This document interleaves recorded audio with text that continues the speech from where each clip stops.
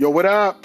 You in tune to another episode of BXP Entertainment with me, DAT. Look here, y'all. I want to thank everybody for logging in and connecting with me through my podcast, all on social media. Look here, y'all. Continue to do so. Share my episodes, share my inspirational words that I'm giving. Keep and stay connected with me as you continue to see what's going on with BXP Production. As you know, we got some great things in store for you. But today, I wanted to give you some midweek motivation, and I want to come from Mark chapter number 8, verses 22 through 25. Look here, y'all. I just wanted you to understand.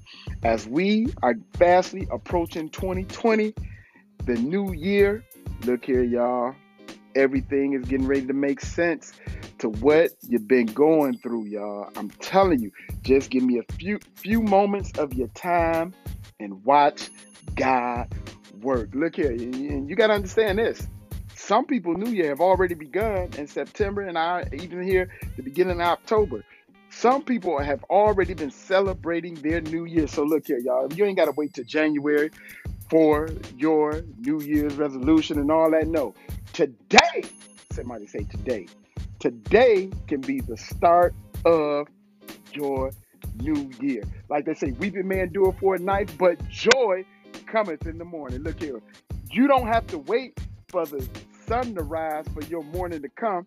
It all depends on when you decide to get up and wake up.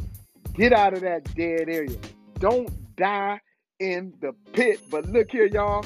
Mark chapter number 8, look here, it reads, and I'm not going to read it, I'm just going to explain it a little bit to you, because if you know, Jesus heals a blind man right here in this chapter, and it was in Bethsaida.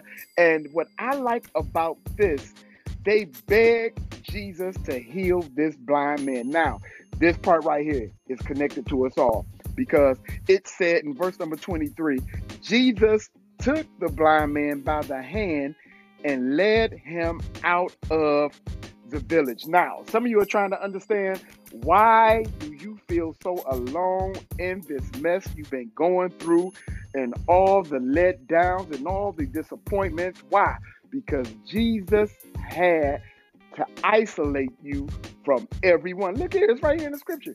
Look at it in your Bible later on. It said Jesus took him out of the village, pretty much out of the town, because he wanted to be one-on-one with him, so would nothing interfere with him receiving this miracle. So don't be discouraged, because weeping may endure for a night, but joy cometh in the morning. Jesus had to isolate you for this miracle to take place. So he took him by the hand, led him out of the village, and then guess what he did?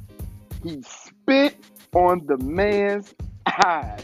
Yeah, that's right. Jesus spit on the man's eyes. Then he had the nerve to say, "Can you see anything now?"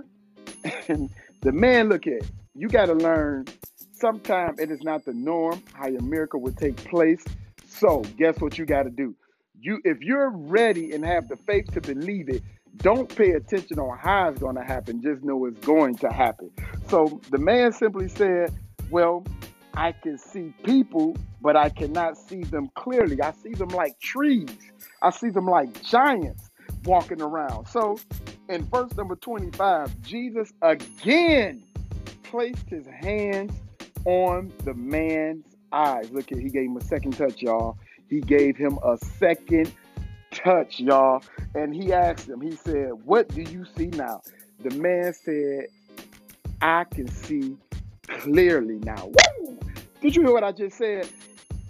It's time for your second touch. That's right.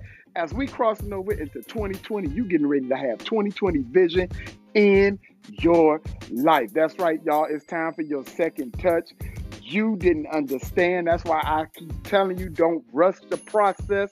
Trust the process. Jesus had to cut certain people off in your life. You was trying to take people over to you within this new season, within this new dimension that was only supposed to be with you for a certain season and a certain time, y'all. Look here, it's here, y'all. Your new year can start right now. God is giving you 2020 vision.